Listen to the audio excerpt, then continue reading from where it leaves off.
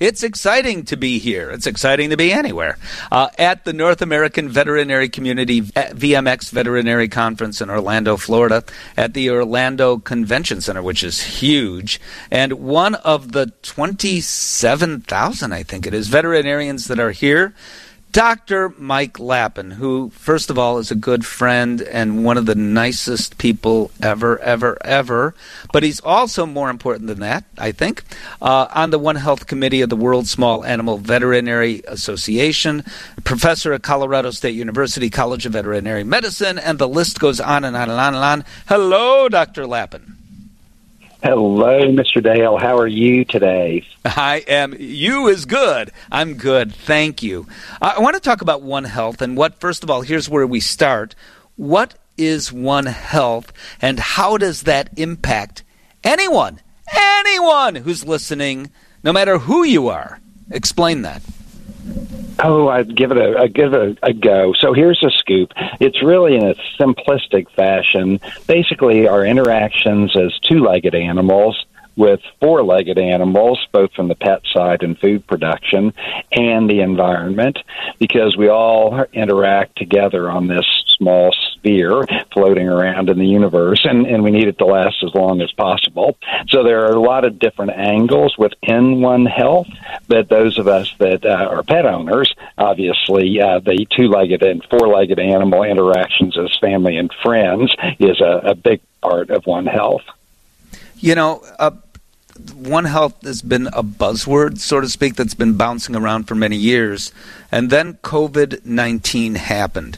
Now, I don't want to talk about politics about anything at all, but COVID-19 likely, or the SARS coronavirus 2, actually came from something in nature, and probably bats are a cause. Now, yes, it may have come from a lab, and yes, there's politics. I don't want to talk about any of that.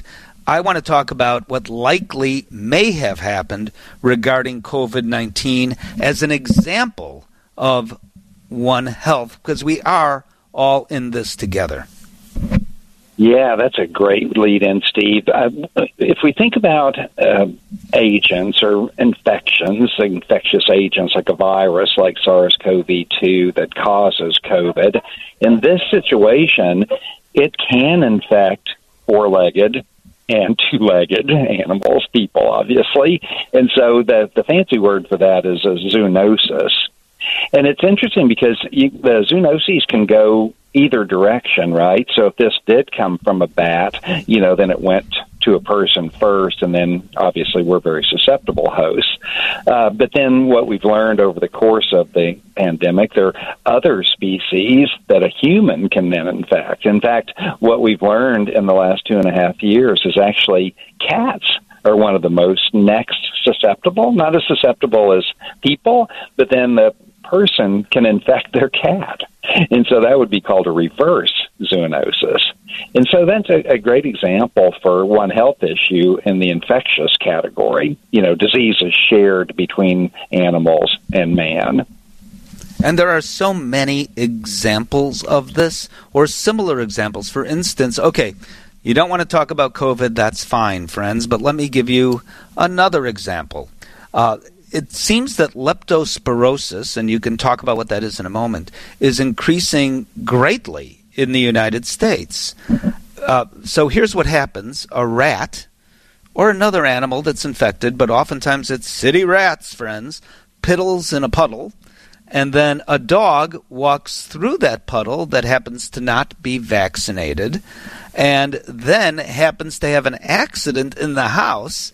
And if you have a toddler that toddles, is that the correct terminology, through that, and isn't properly wiped, puts hands to mouth, or even you clean up the accident that dog has and don't thoroughly wash your hands, then a person can get leptospirosis as well. Can you talk a little about this? Oh, absolutely. And that's another great example for a shared infectious agent. So it's a bacteria, and it lives in the urine and kidneys of what we would call a reservoir host. And that would be a host like the rat that you mentioned. And in Fort Collins, Colorado, where I live, it's actually 30% of our raccoons. But what's so interesting about the organism is in its reservoir, it doesn't make them sick. And so they're basically carriers that it's not hurting.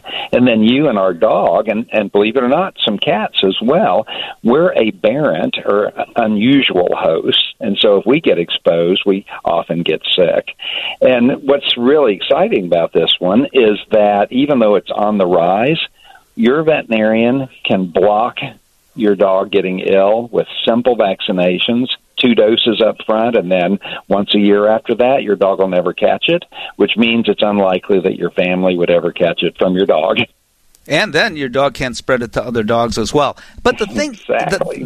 But the thing is that, I mean, you and I just spoke of 2 examples, but there are so many examples on the planet, and none of these examples are limited by geography either. And that brings me to the World Small Animal Veterinary Association. What is that? Yes, it's an association of associations. So most countries have a big major association. For the United States, as most people probably have heard, we have the American Veterinary Medical Association. And so that's then the association from the U.S. in WASAVA. Well, WASAVA has around 115 countries. So, again, an association of associations. And then we can, because of that strong link with all the other countries, we actually can reach 200,000 veterinarians around the world when something new is discovered or happening in companion animal, small animal, dogs, cats, exotics. We can spread the word quickly around the world to help hopefully even stop things in the future. Well, and WASAVA or the World Small Animal Veterinary Association did a great job with what you could do as far as greatly education and information regarding COVID-19. We only have literally a minute left here, and I want to talk about a specific cat food having to do with cat allergies. Can you quickly explain? I can, and that is also one health issue, right? We want to keep our cats, because they make us happy and healthy. So if you're allergic to your cat, there's actually a new pet food that can take the substance that's in their saliva, this allergen or this protein that makes you itch and have runny eyes. It's in their saliva. And, of course, while they're eating, that saliva is used to help digest and things. Well, there's a diet called Live Clear by Purina that actually inactivates that protein in their saliva. It doesn't hurt the cat at all. It just lessens that amount of antigen or that amount of protein that turns on your immune response. It can block that. And so just feeding a cat food can basically potentially make your family member less reactive to having that cat in the home.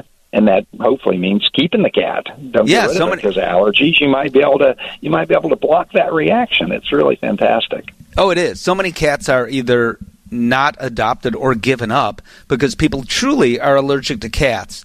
And what you're allergic to, and I think what you're explaining here, is it's not like the dog allergies. It's a bit different. Cats groom themselves, and then this protein called FeLD1 sticks to them, and it's a sticky protein, so it sticks everywhere. So the cats either rub against your leg, a chair leg, whatever they do in the house, and that protein becomes eventually everywhere in the house because the cat's always rubbing or the hair falls off the cat, and now you've got that protein everywhere. And what you're saying is you are not allergic anymore to that protein by feeding the cat a food called Live Clear, and that's, to me, incredible science, isn't it? Yes, and we need to make sure that your physician knows about it as well. That company's just now getting the word out to veterinarians, but our physicians need to know as well. It's something that can potentially keep you from having to take drugs to control your allergies to cats. So it's a really fantastic new discovery. Yeah, that's a great point. Dr. Mike Lappin, it is, always great to talk to you. On the One Health Committee of the World Small Animal Veterinary Association, professor at Colorado State University College of Veterinary Medicine. Thank you so much for joining us. Thanks, Steve.